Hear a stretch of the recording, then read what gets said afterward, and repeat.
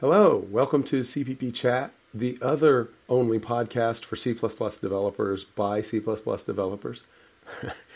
you know, um, CPP Cast changed their intro and called themselves the first, so I don't think we can continue to call ourselves the other.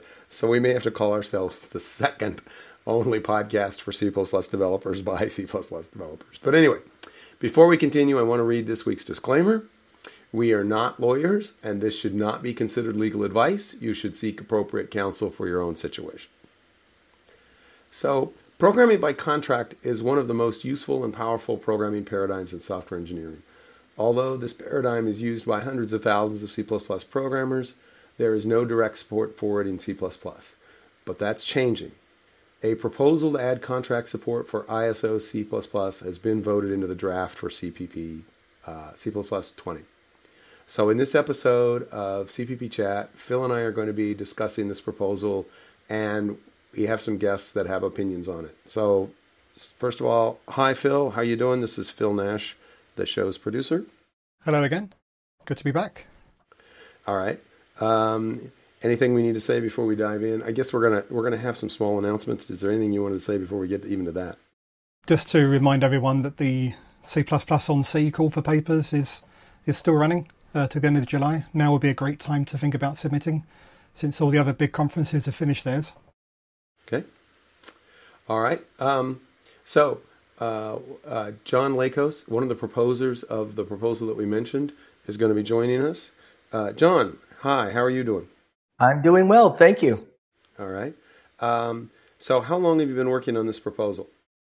Well, it depends on whether you count how long I've been working on it as part of the C++ Standards Committee, or how long I've been working on it to try to get it as a proposal, or when I first got involved in doing this. So I'll try to answer all three. The first version of our internal mechanism was created around 2004, and it was revamped in 2009.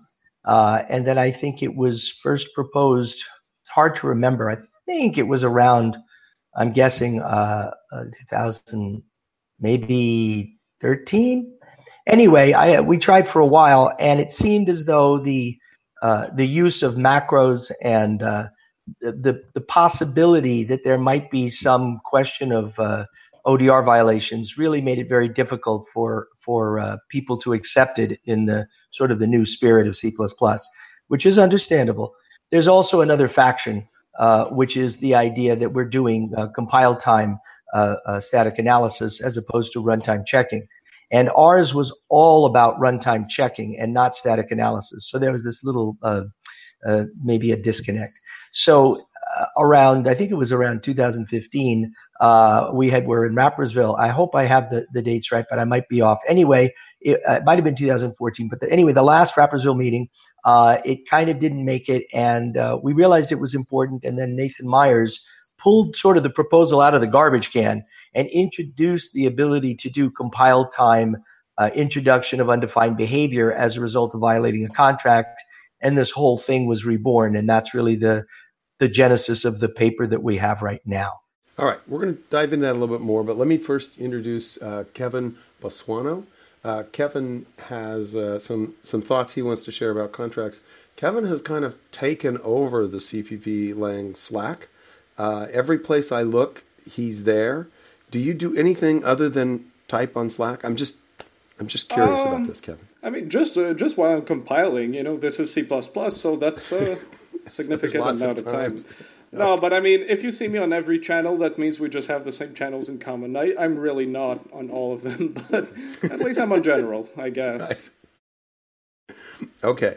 All right. It just seems like I see you a lot. Okay. So we do have a few things we want to talk about. CPPCon, well, actually, I think we did talk about, we have announced a call for volunteers in the grant program. And I think this is really, really important because there are people who are not yet in a position to be a professional programmer, or they're working in a company that's not going to send them to a conference they want to go to. And this new grant program will allow people to be able to attend CPPCon who, for financial reasons, couldn't do it otherwise. So I'm really excited about that. C++ on C, Phil has already said the call for submissions is open. When is that going to be? When's the conference itself? Conference itself will be next February, the 4th to the 6th. Okay, so very early next year. That's right. And it's along the seacoast, which is why you call it this. It's on the White Cliffs of Dover. Clues in the name. Okay. All right. Any other excitement going on in the C++ world? I think we're all kind of trying to still absorb what's happened at Rapperswil, right? That seems to have been an important meeting. Yeah, we're still unpacking all that, I think. Stuff's still coming out. I heard that the deadline for the post-Rapperswil mailing is next week. It's very soon. So I think a lot of people are getting ready for that as well. Yeah. John, other than contracts, anything interesting happening at Rapperswil that you want to briefly mention that you think we should be paying attention to? Well, I got to tell you that I was there for an extremely short time. It's my shortest attendance ever since starting in 2007. I was asked to go down to Lugano, where we have an office, and talk about some things that are going on there. Modules in particular was one of the things that I focused on in Rapperswil.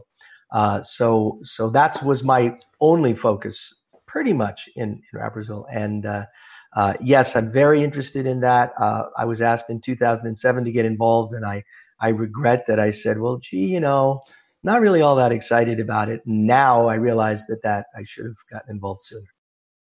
If you want something done right. Well, at the time, I had no idea that we needed modules. All right. So I think we're going to have in the show notes, we'll probably have a link to the proposal. But give us the nutshell, John. What got voted in? Not the whole proposal, just what got voted in. What do we know we're looking at, assuming it doesn't get voted back out, which is theoretically possible but unlikely? You're actually asking me a question that I'm not prepared to answer because I wasn't there during the end of the meeting. I was there during the beginning of the meeting. So maybe you can tell me what did get voted in, because that's news to me. Well, I think most of the proposal got voted in. That's kind of what I was assuming.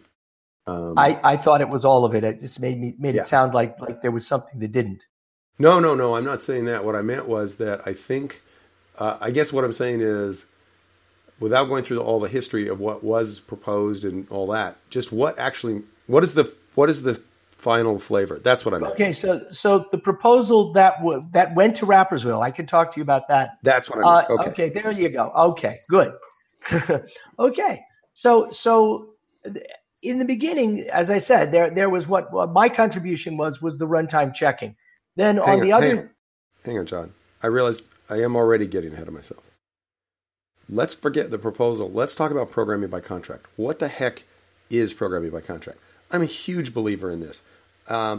In the Slack channel, because I asked if I could quote him, but he hasn't got back to me yet, so I'm not going to mention his name. But somebody in one of the Slack channels today said that, I don't have the exact quoting, but he said, it's frightening how many people in LEWG don't seem to understand, he called it design by contract.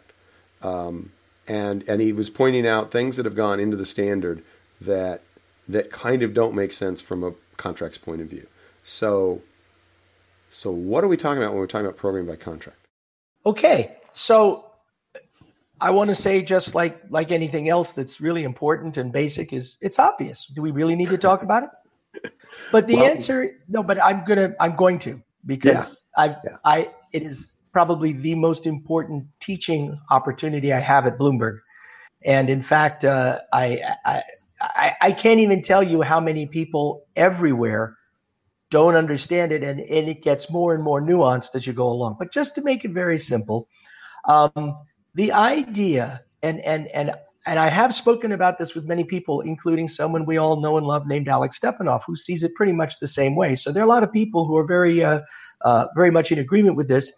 When you go to do something, you have to make an agreement with the person who's asking you to do it, and that's called a contract. And design by contract, I believe, is somehow under I don't know whether it's a trademark or copyright or one of those funny legal things for that it is. Now I'm trying to remember. Is Bertram Meyer, who originally was the one who made it very important. Put it in Eiffel, right? And I believe that the term design by contract comes from Bertrand Meyer, and I use it freely because I don't think that's something that you really want to restrict because it's just too useful a concept. Anyway, design by contract says, listen, tell me I'm going to tell you what I'm going to do, but I'm also going to tell you the conditions under which I'm going to do it. And so, the classic example that I start out with is, suppose you want somebody to paint your house. You say, okay, I want you to paint my house. Well, what exactly does that mean? Do you mean the outside, the inside? What exactly does painting the house mean? Okay, fine. Now, and then what's the precondition or whatever for the person painting the house? You have to pay me. If you don't pay me, that's no good. So if I pay you, you will paint my house. And then what's interesting is well, what else are the preconditions? Well, there has to be a house and so on and so forth. You can go into all of it, but it's what the person who's asking of the service has to provide and ensure.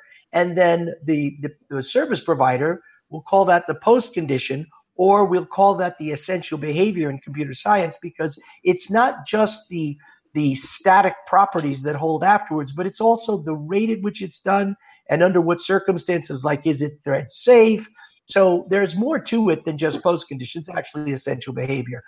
But the contract provides the preconditions and the essential behavior, which includes post conditions of what will happen if the preconditions are met.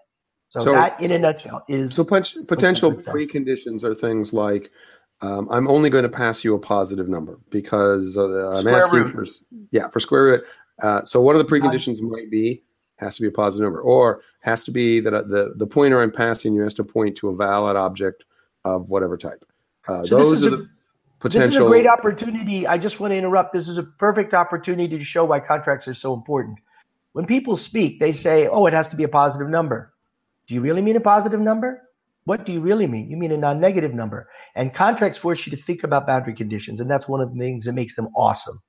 Right. They're better than comments on that regard, and that comments might be ambiguous, while contracts would use an actual C++ expression. Wait a minute. When you just said what you said, Kevin, I think what you were saying is that having contracts in the language, because we haven't talked about the language yet. We're just talking about conceptual contracts. And see, that's the thing, is that essentially everyone who's writing software that works is using programming by contract in practice because you have to.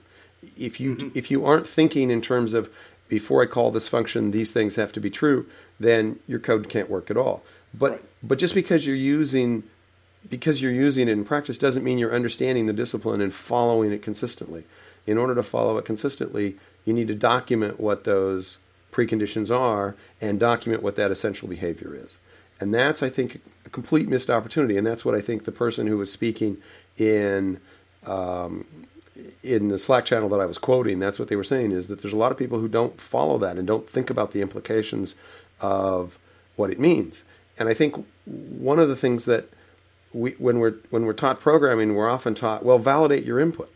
Well, one of the things is you can't always validate input. You can never know if the pointer you're given is pointing to a valid object or not. Who knows what it's pointing to? You can't validate that. That has to be taken on faith. There are some things you can validate, but there are things you don't want to validate for performance reasons. If I have a function that's part of the internals of my app, I can know the only person calling it is me, and the only 3 places I call it, I check those conditions before it's passed in. So the function has a set of preconditions, but the function itself is not responsible for verifying those. But for performance reasons, but they are there. And it is possible, and this is what John said, it makes sense to put some of these things in the language. Trying to verify these things with macros or other techniques is quite valuable. A lot of people are doing that, and it works to some extent, but we can do so much better. Mm-hmm. Okay, I would love to jump in here. You said something about validating input. One of the greatest opportunities to screw up contracts is if we don't explain what we mean by input. If you get something that is coming from outside of trusted input, a trusted environment, you're doing something. Trying to assert it is a mistake. People will send you bad data. People that you don't trust, or they just don't care, or they're just sloppy, and that's okay. But we're not talking about data here. When we're talking about contracts, we're talking about calling a function that is not data, that is somebody who can't read or doesn't choose to read or is just not doing their job, but they should be. They're not calling your function in the way that it was intended. And that's very, very different from getting something over the wire and it isn't in the right format. So I just want to be clear. Validating input is not what we're doing. We're validating arguments to functions that are bound in, that are part of a safe environment. Well, when I said input, that's what I meant. Arguments passed to functions. I understand that's different from what you're talking about. You're trying to make a distinction. Yeah. Contracts are all about being precise about what we mean. In English can be taken, I mean, especially spoken English can be very, friendly and affable. And I'm often criticized for not being friendly and affable and taking English casually. And so I use contracts very precisely. So when anybody ever says positive number, they say validate input, I get my knickers in a bunch and say, no, please. Because if people do assert inputs or assert the configuration of a, let's say, a particular file or whatever, that can change. And when that changes, the program crashes. And that's not what we're talking about. We're talking about things that should not crash. And if they do crash, it means that there's a software bug, and that software bug needs to be fixed right away. And this kind of assertion is telling us, hello, stuff is broken. It's broken here. You need to fix it. Okay. All right. So I hope that listeners can imagine the kinds of macros ones could create to try to create a formal way of doing contracts within C++ without language support. But now we've got a proposal that has now been voted in. It's in the standard targeted at C++ 20, and this is what John has been working on for a while. Can you? This is what I asked you before, and I cut you off, John. So now I'm asking you. Can you talk to us about what kind of language support we're putting in to support programming by contract? All right. Well, this is the interesting part. The proposal that I originally suggested in 2000, well, I'll say the one that I was finally hoping to get done in Rapperswil the last time, did not have the kind of support that this one does, because we were interested in runtime checking. Runtime checking really doesn't need language support. Macros work fine. However, the compiler isn't as able to reason about the static properties of the assertions. So the other side, the other authors, really are not interested so much in the runtime checking, but they're interested in the static analysis. And the static analysis is the preconditions and postconditions in the interface, so that looking at just interfaces, static analysis tools on a large scale can do something. So what this proposal is it's a combination of runtime checking, which is what we need, and compile time checking, which is what other people feel they need. And so we put them together into one package that does runtime and allows for compile time checking. And that's what was proposed. And I can go into more detail if you want as to what's there. Well, let's do exactly that. Let's talk. I mean, we don't have video. We can't actually show people the syntax, but we can describe it briefly. All right. Well, the specific syntax is what we call byte shedding. It doesn't really matter. What's important is the information that you want to communicate in the program. So, for example, let's take something that everybody knows, which is square root.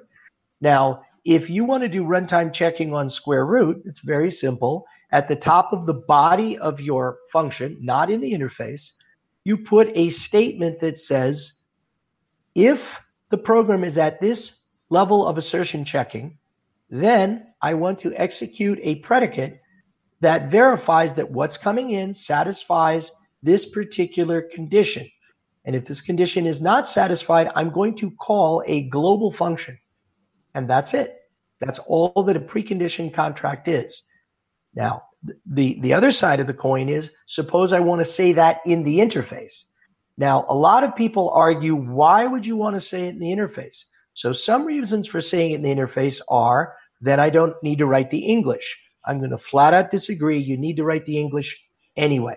Then some people will say, well, of course you have to write the English, and that this is just a subset, and I can get into that a little more. But by putting it in the interface, then static analysis tools that are not the compiler or even the compiler itself that does not have access to the implementation.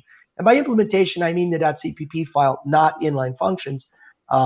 Then they can analyze it. And if it were only in the implementation of non-inline or non-template functions, they wouldn't have access to it. So that's the reason. Those are the two reasons. One is to eliminate the use of English in describing contracts, which I strongly disagree with. And then the other one is to make the information available to compilers. And one example of using that is if I have a function whose range is not consistent with the domain of the function that it's going into, then a static analysis check without any testing can say, hey, wait a minute, my input has to be positive, as you say, and what's coming in is going to provide a negative result. Therefore, this is broken. We don't need to run it. All right. So what you're saying is that the big feature from the language point of view is that tools now have a better way of understanding what a function's intended to do. Because right now, of course, there's no way to know what a function's intended to do other than the fact that it takes certain types. And what's interesting is the point at which this thing, which was almost in the garbage can, came out by Nathan Myers is he used C++03 technology to cause undefined behavior to occur if the predicate was broken, which allowed the compiler to eliminate code and do optimizations without rewriting anything. And people went, wow, that's really cool. Let's put that in the language. So we have Nathan to thank for rescuing this thing and getting everybody on the same page. And by the way, at the time, Nathan worked at Bloomberg. I hope I'm not discrediting him by saying I think it's the most important thing that he did while he was there by far, because it really made a difference in this whole. I really don't think the contracts would have survived without it. Did you have something you wanted to say, Kevin? Well, no, like he eventually brought up the point I wanted to make. Like he mentioned static analysis, which was the benefit of the new part of the proposal over his original proposal. But then, yeah, there's also the optimizations, which is something compilers already did with standard library function. If I call memcopy, a compiler can assume the pointer I used there are not null and do the optimizations in consequence. And now the new language feature also gives me that power for all my functions, really, because now the compiler understands really what my preconditions are and stuff. So, right, because before that could only be done for things in the standard library. Right. But now, essentially, a user can specify and say to the compiler, assume that you're never past a negative number for here. Assume this is never 0. Right, and don't check for null 12 times. Just check it once in the first function, and the rest are the same precondition. And well, that's part of that. So the undefined behavior gives optimization opportunities, but maybe we can mention that later. But I know, for example, someone in this chat would mention that for them, undefined behavior is also a problem, which can cause the compiler, for example, to optimize away code, which really should have just been left alone. So they can, but we can go in detail later. But to me, at least, the undefined behavior or the check is really all that I need. But that's what I really like with this proposal. Someone in the chat is saying that compilers already use asserts as optimization hints, but I think the point there is that they can do a lot more. Right. I mean, now they can do so from the interface, right? Otherwise, they would need to see the definition of the function. I mean, there's always the argument for, well, link time optimizations, and sure, yeah, link time optimizations. Can I just jump in and say that link time optimization should be taken off the table for any large corporation because it's not scalable? I mean, for now, but I guess, there might be a reason why it would never be scalable to you? Or yes, because the whole design of large languages that support large programs is that you can compile them incrementally. One of the great things about translation units is that you take the interface, the header file, which provides a neighborhood, and the neighborhood is compiled against the implementation that is compiled against the client, to make sure that's sort of the thing that guarantees consistency across translation units. What you do not want to do is require an entire program to be compiled at once. That is not scalable. Right. So this is a great thing we don't want to lose. And I'm not going to digress, but if modules were to do something that stopped that, that would be a problem. If the use of modules implied that everything was had to be compiled at one time, you're saying? Yes, or even put a strict order of compilation on it as part of the language, I would oppose it. Because one of the great things is, right now today, C or C++, if you had a computer for every translation unit, you could put the translation unit on its own computer. It would run flat out as fast as it could, and then you'd link it, and that's a great thing. And if you don't have that, and if somehow there becomes a dependency order in compilation, we'll lose something special, or we could. Right. Okay. So what we have in the proposal, ignoring the syntax, is a way of expressing a set of assertions. Essentially, I don't think that's the syntax, but essentially, it's an assertion that is part of the declaration of the program, part of the interface to the program. Those are pre and post conditions, and those are the things that we didn't bring to the table, but we agreed to incorporate in what we have. Again, we're not endorsing them. We're saying we understand that people feel they're important. Right.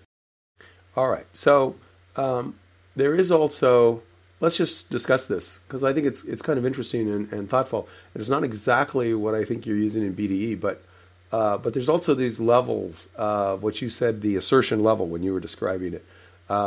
There's a default, there's axiom, and there's audit. What is that about? Okay, well, you mentioned BDE, so let me just tell the viewers what BDE is. When I joined Bloomberg in 2001, I started working on an environment, and at the time, the B was somewhat ambiguous. When it was dealing with my book, it was BASIC, and when it was dealing with Bloomberg, it was Bloomberg. And so BDE stands for Bloomberg or Basic Development Environment. Now it's a recursive acronym. BDE stands for BDE Development Environment.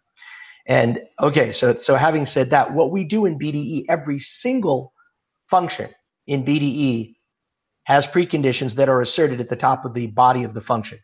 And we don't use C-style asserts, we use our own macro, but it's really pretty much the same thing.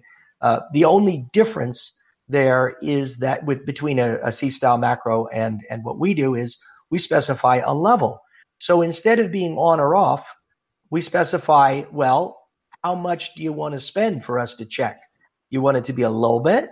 You want it to be a lot? Or do you want it to be everything you got, even if it violates the essential behavior of the contract? And the standards committee standardized two of those three.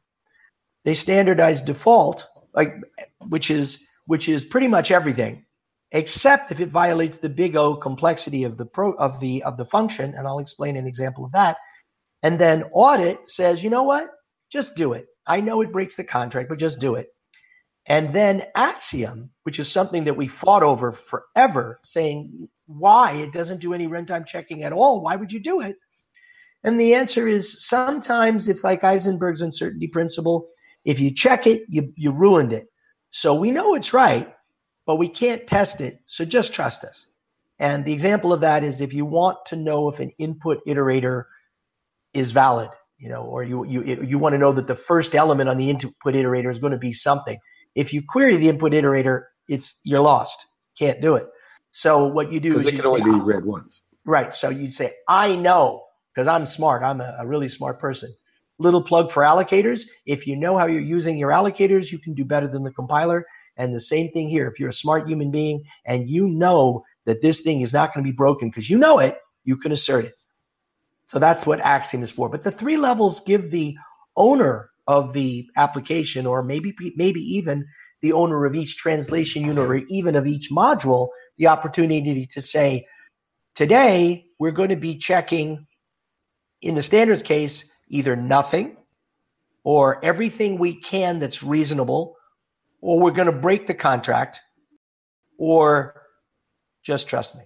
So, for example, if I'm calling lower bound, the prerequisite for lower bound is that the data is sorted. But okay. To know if the data is sorted, I'd have to do a linear operation. But lower bound is specified to be logarithmic. Right. So what we're saying is to check what you're saying is to check that we're correct would violate the big O requirement and right. Therefore the essential behavior.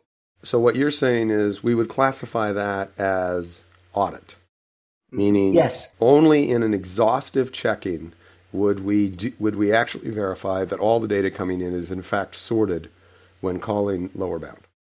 That's correct. Now, let me throw in one other thing that we don't do. In BDE, we allow for the possibility of an incompatible build, much like if you build with or without multi-threading, where we're going to do things that increase the size of the structures, like checked iterators. Checked iterators aren't any of those things. They require a separate build mode. And so we've left those out completely from the standard. The assumption is that any module could be built differently, and in theory, the compiler vendor could support this what's notion of a mixed mode assertion level build. Now, it's not talked about. It's not something that we put into the standard per se, but if a compiler vendor wanted to, they could say, okay, you can build this library at a high level of checking and this library at a low level of checking, and the client can build either way. And depending on what's getting compiled actually by the compiler that's invoked, that's the level of checking that will occur. The bad part is that for libraries that use inline functions or templates, it'll be the client's compiler that decides the level of checking, not the library. So that's one of the drawbacks of translation units, and that will be fixed in modules or any module proposal that I would ever endorse. Okay. All right. So let's see. So what else do we want to talk about in terms of the actual proposal? There is one thing that got me all exercised, and kind of the reason we have this episode. Weren't there two things? There was the name of the return value too in post conditions. No. Oh, yeah. I thought that was silly, but I mean that's obviously, as John would say, that's just syntax. So talking about post conditions, when specifying the return value, how do you specify, when you're writing the post condition, how do you specify? Because the post condition is usually going to say something like, and the return value will be less than this parameter but greater than this parameter, or something like that. And so it may be that you need to specify the return value. And how do you specify in the code that you're writing, how do you specify what the return value is? To me, the obvious thing was to just use the word return, which in that context would not be a statement, but would instead be understood to be the return value. But I assume that had to have been discussed. In fact, I think it's in the paper that that was a consideration. I believe that, well, first I have to say this. None of the post-condition stuff at all was ever part of the original proposal. All of that was added by people that feel that the code that you're shipping needs to check itself as instead of a unit test, for example. In other words, even if people give you the right preconditions, I'm not even sure if I wrote my code correctly, so I just want to double check. And I can't get my mind around that because it's kind of to me like shooting a rocket off to go to the moon and bringing the gantry with you. No, the rocket goes by itself, and you should test it before you shoot it up into the air. And the post conditions are really there primarily for static analysis.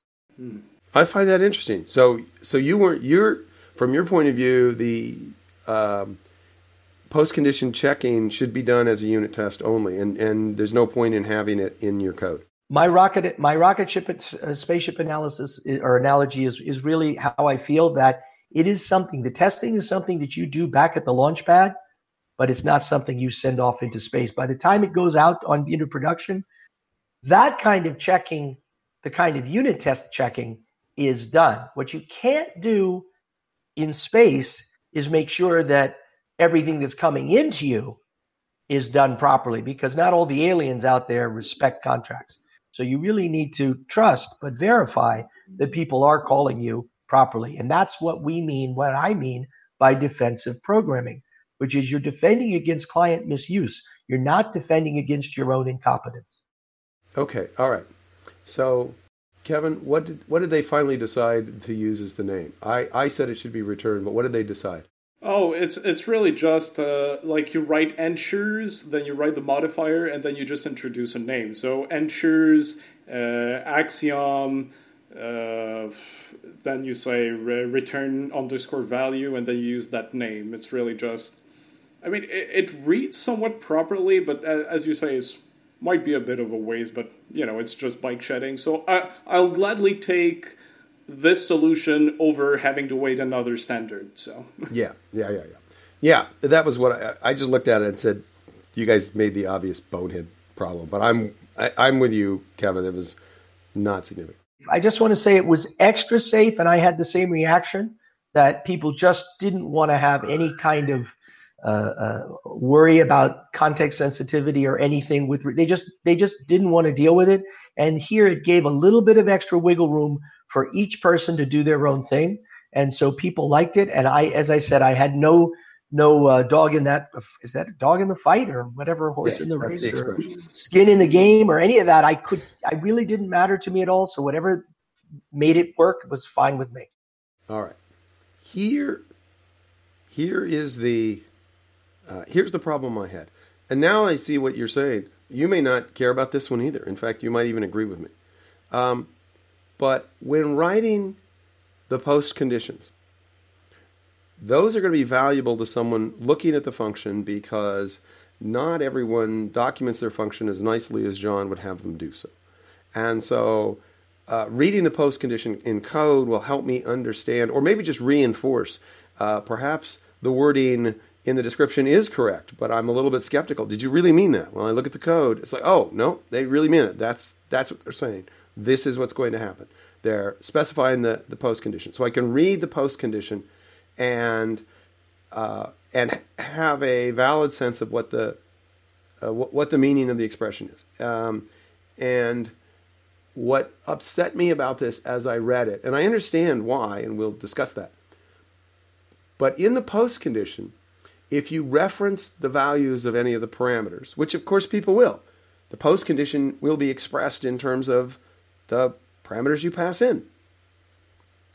The value of the parameter is not the value that you passed in. It is the value that parameter has at the end of the function. So if the parameter is modified by the function, which of course if you pass something in by value, then the function is in fact free to modify that object. And if they do so, then when they reference the name of the parameter in the post condition, the value that's being used in the post condition is the value that parameter has after the function has executed.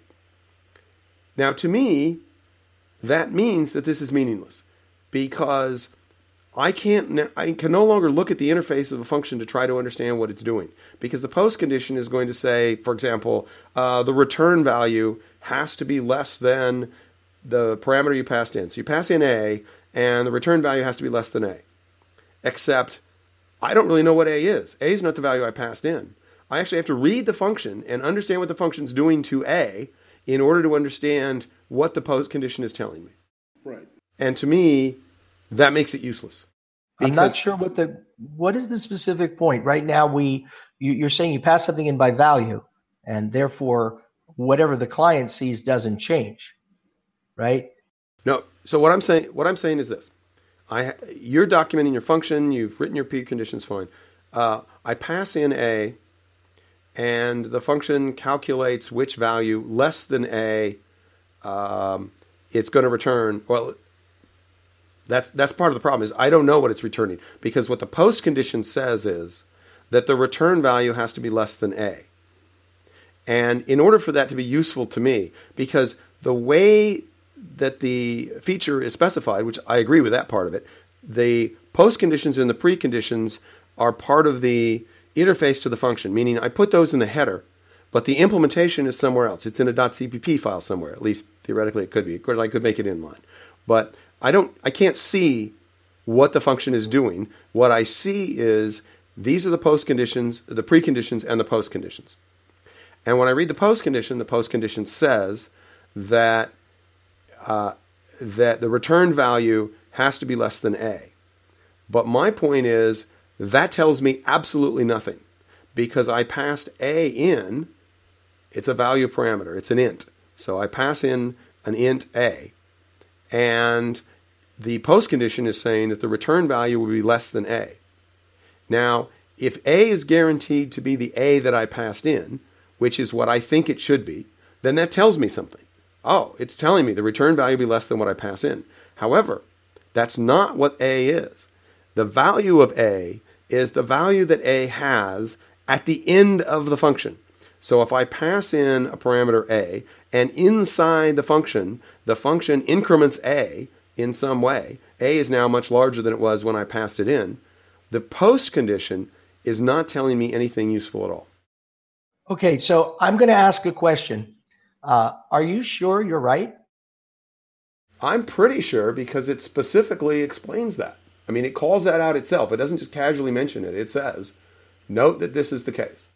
Okay, I'm going to question that. In front of me, but I'm not sure exactly where it says that. Can somebody verify that it says that it does that? Because that sounds wrong. It says there is no way of referring to the old original value of an argument in a post condition. That means you can't. You can't you can't do that. You can't refer to the old, the original. You can only refer to the final value of it. I think what it is that the old and the new aren't allowed to be different. No. That is not what it's saying. What it says... if they are different, you're not allowed to use... If you refer to an argument in a post condition, the value used, if the post condition is evaluated, is the value of the argument at the point of return. That's not a by value argument. That's a by reference argument. It does not say that. Well, how could it possibly... In fact, the example it gets, it says... the example...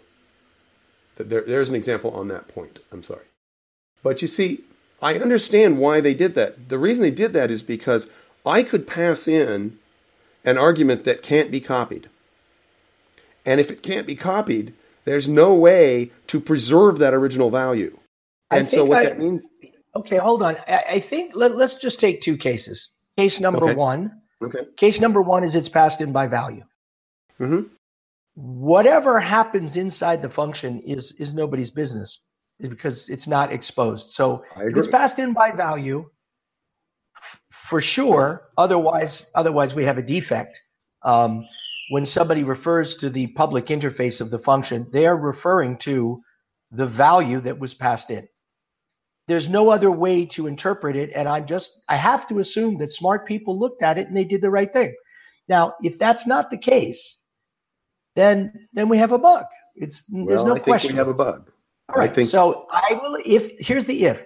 If what the proposal says, and I don't have it in front of me either. And as I said, this is not the important part to me because this is a post condition, and what I'm concerned about are asserts inside the body of the function. See, that makes it clear to me why this bug could have slipped through. Because, as you said, you didn't.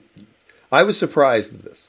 Okay, but I am not. I'm more than surprised. It makes no sense at all. I agree. So I'm not even willing to believe 100%, although I trust you. I need to verify that what you're saying is actually what was meant. Even if the proposal says what you think it means, they didn't mean that. And if they did mean that, then I have a problem. Well, so here's the problem, John. Think about this. It is possible in modern C++ now to pass in an argument that is neither copyable nor movable because of copy elision.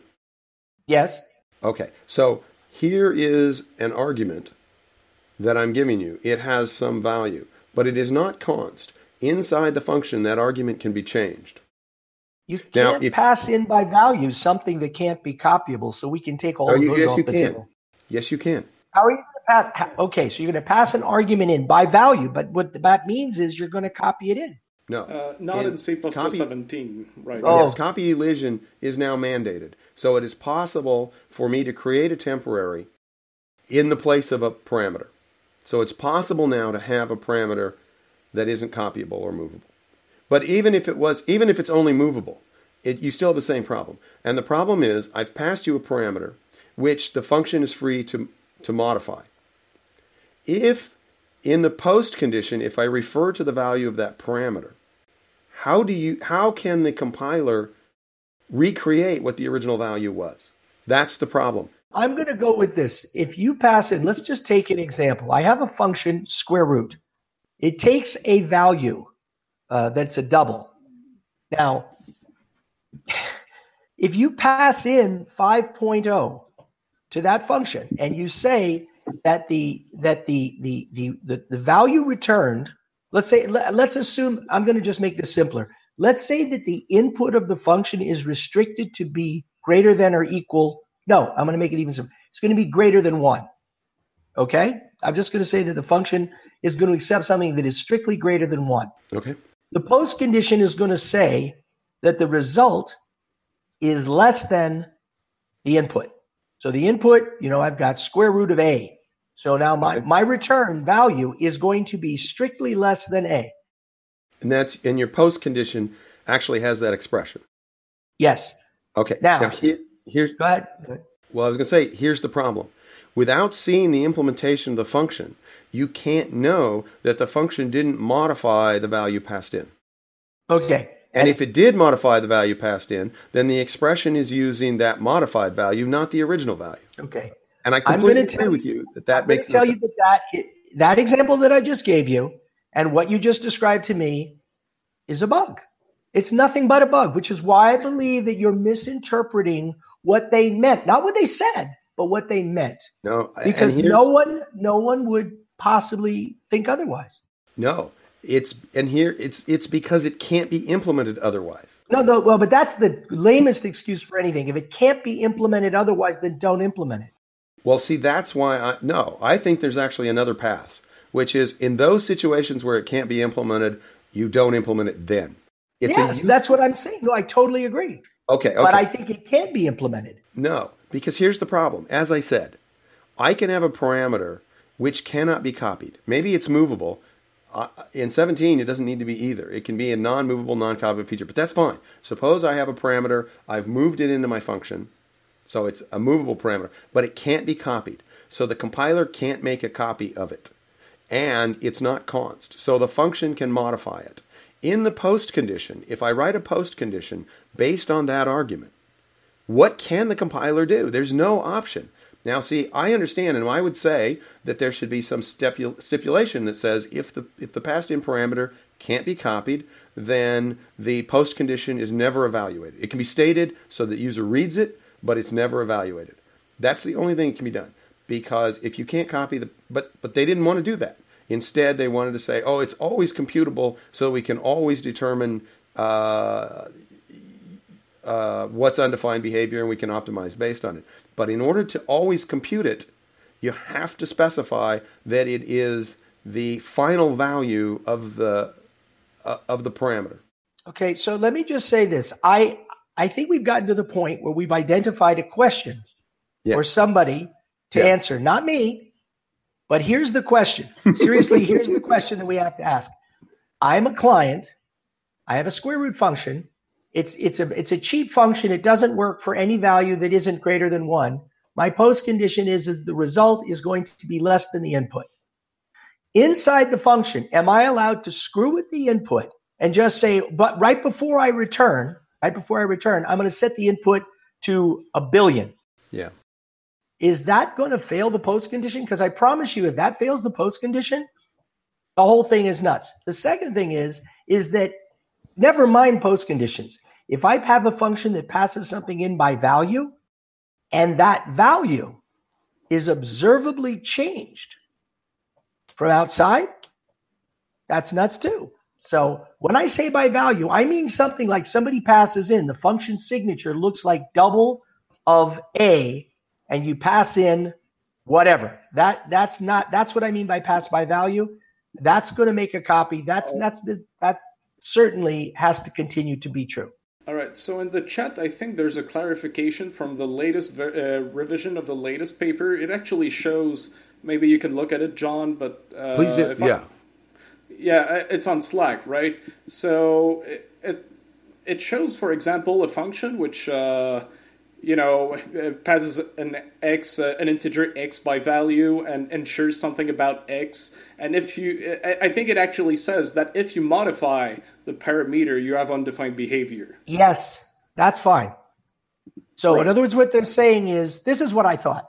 So in other words, what they're saying is, you go ahead and write everything you want, but as an implementer, you own the post condition from a maintenance point of view. And if at the end of your function you decide to screw with the parameter, you just ruined your program. It's undefined behavior. In fact, if that predicate executes at all, it should absolutely be undefined behavior.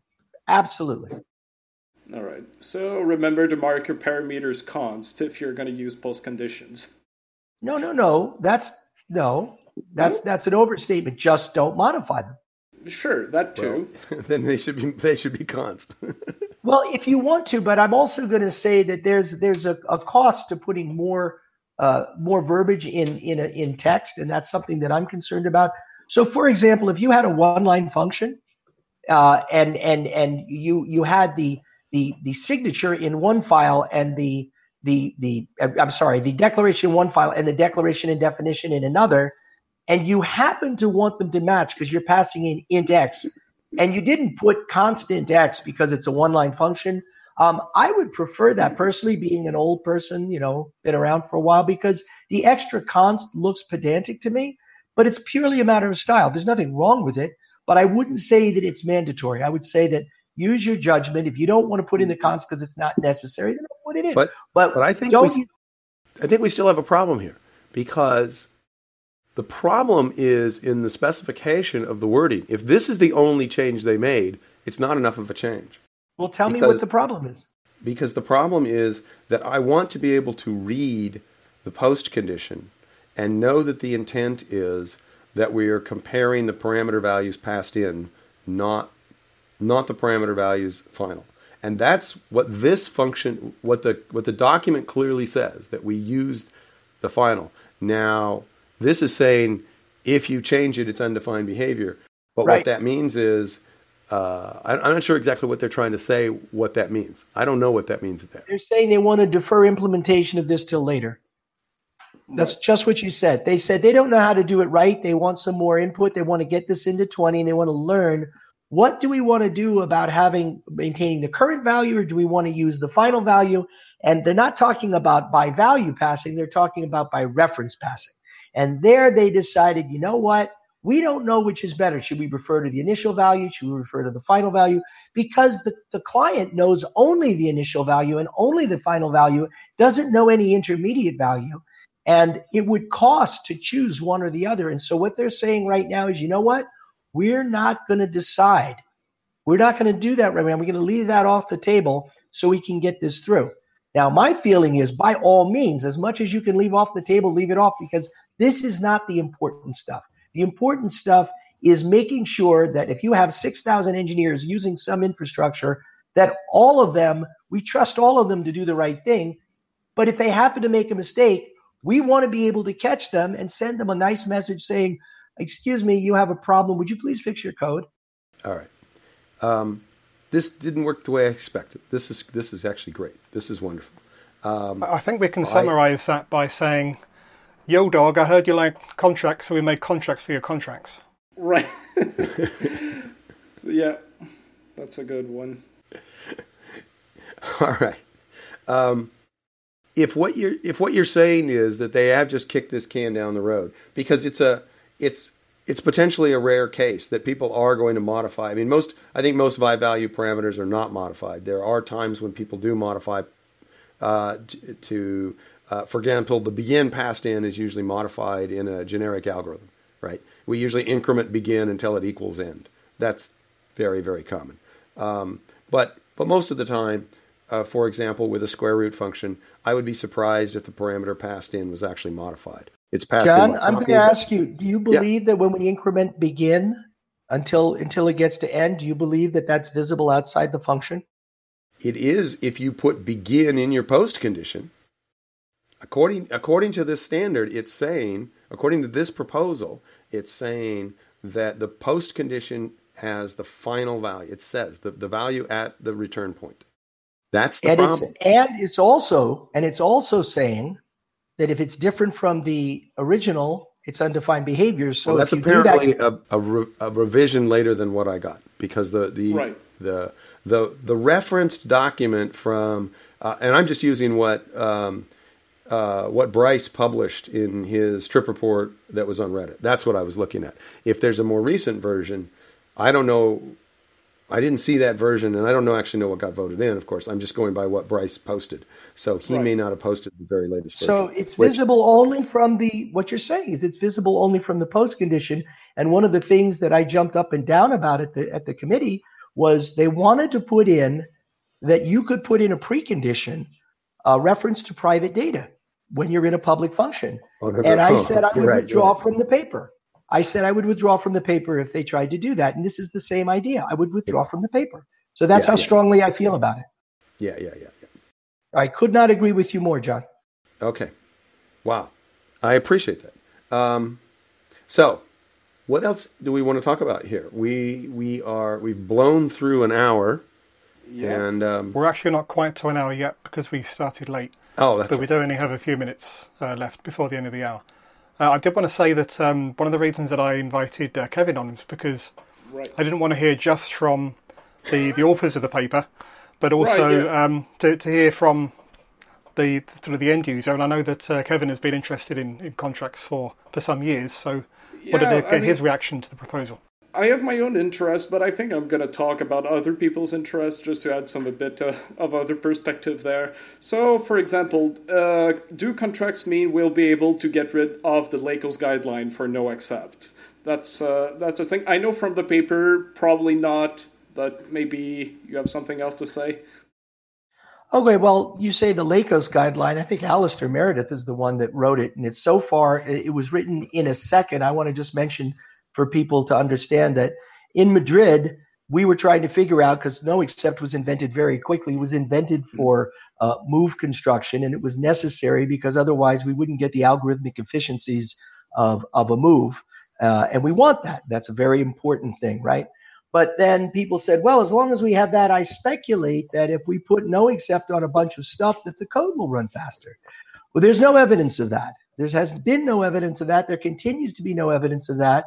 And in fact, when you put no accept on something, you might generate more code than take it away. But that's not even important.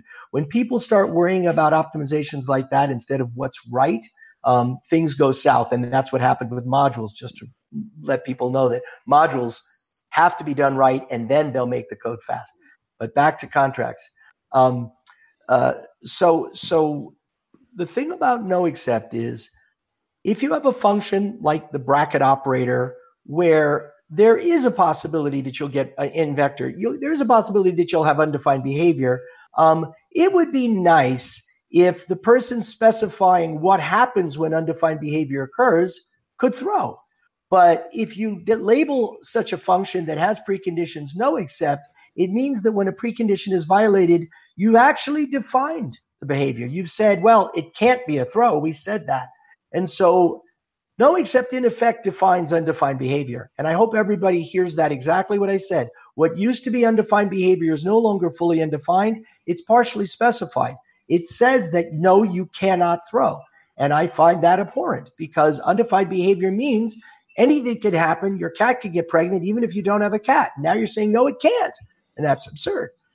What you do want to do is you want to allow people under certain circumstances to do what they need to do. And one of those things is in testing or in a controlled environment, if somebody calls something out of contract, I may want to throw and say, I have a problem and catch it. Now, the time that you want to do that most, very much most, is during testing.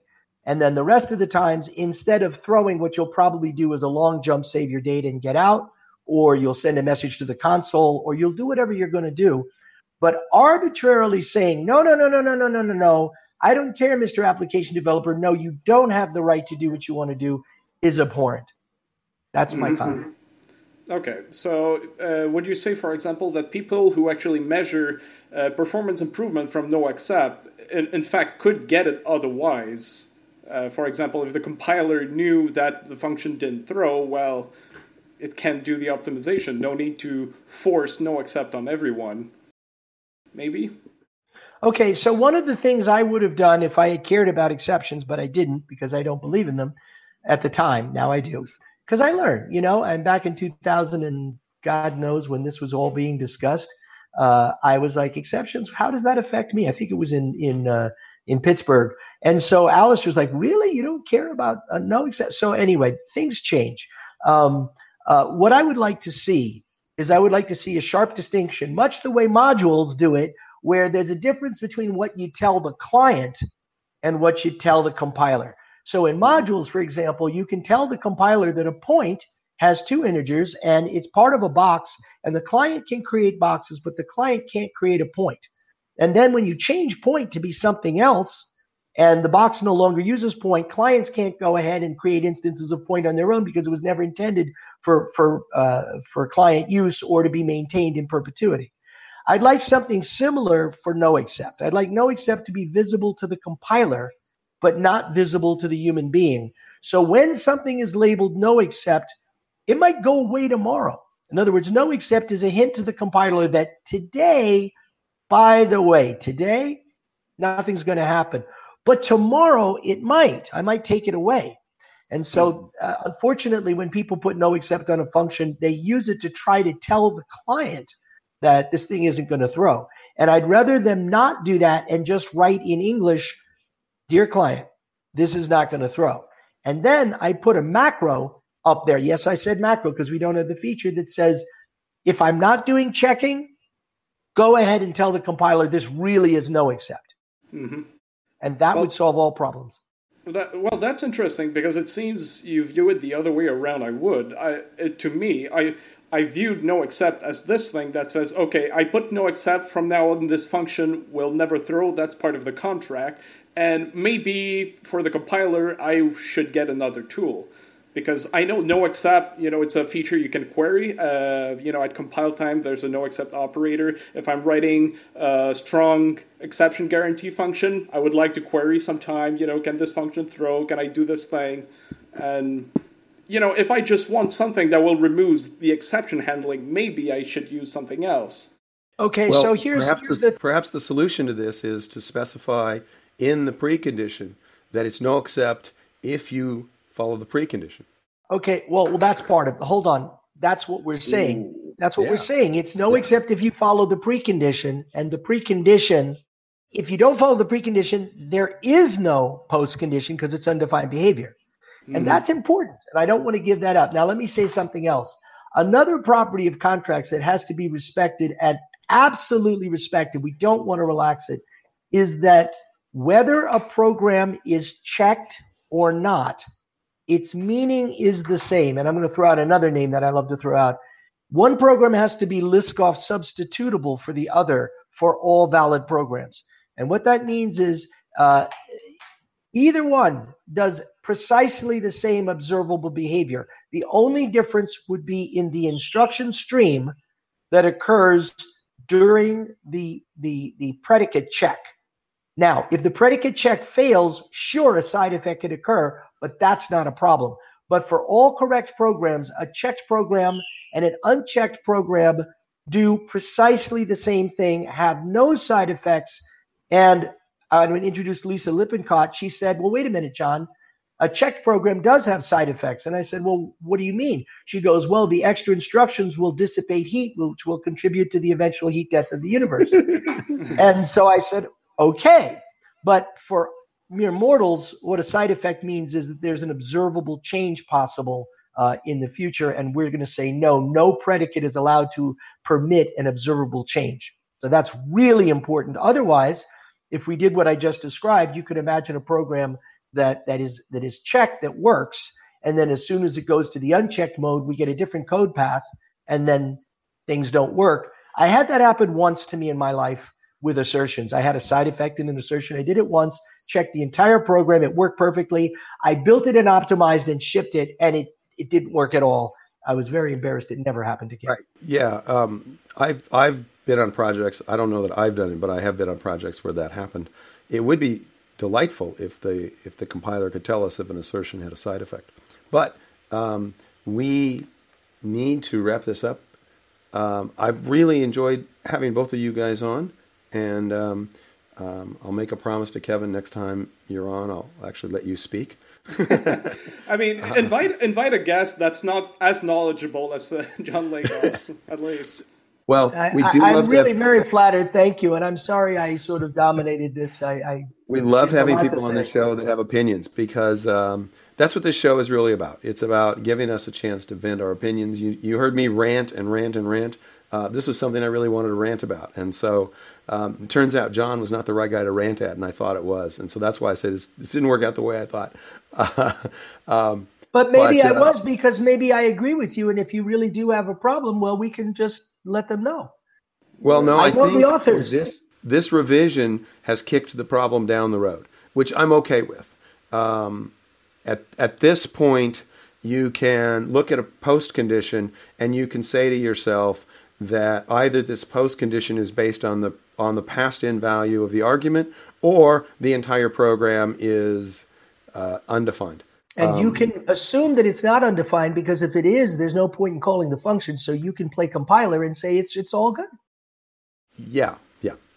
So that is kicking the can down the road, and I'm okay with that. I think that's okay. And I wish I had been aware that there was a follow-on. It never even occurred to me there might be a revision to this document as I read it. I mean, it's a paper that's currently locked behind a password, so I mean, you couldn't know. It's just someone pasted it on Slack. So okay, all right. Well, that makes me happy. I'm happy about that. But I'm not happy that we've overrun. So we try to keep this within an hour. But I want to have both of you guys back, and I think it's been fun, and I've had a lot of fun. I hope you guys did too. That's the point of the show. Absolutely. This is great. Yeah. So let's wind up and wish everyone safe coding until next time. Safe coding. Safe coding. Bye.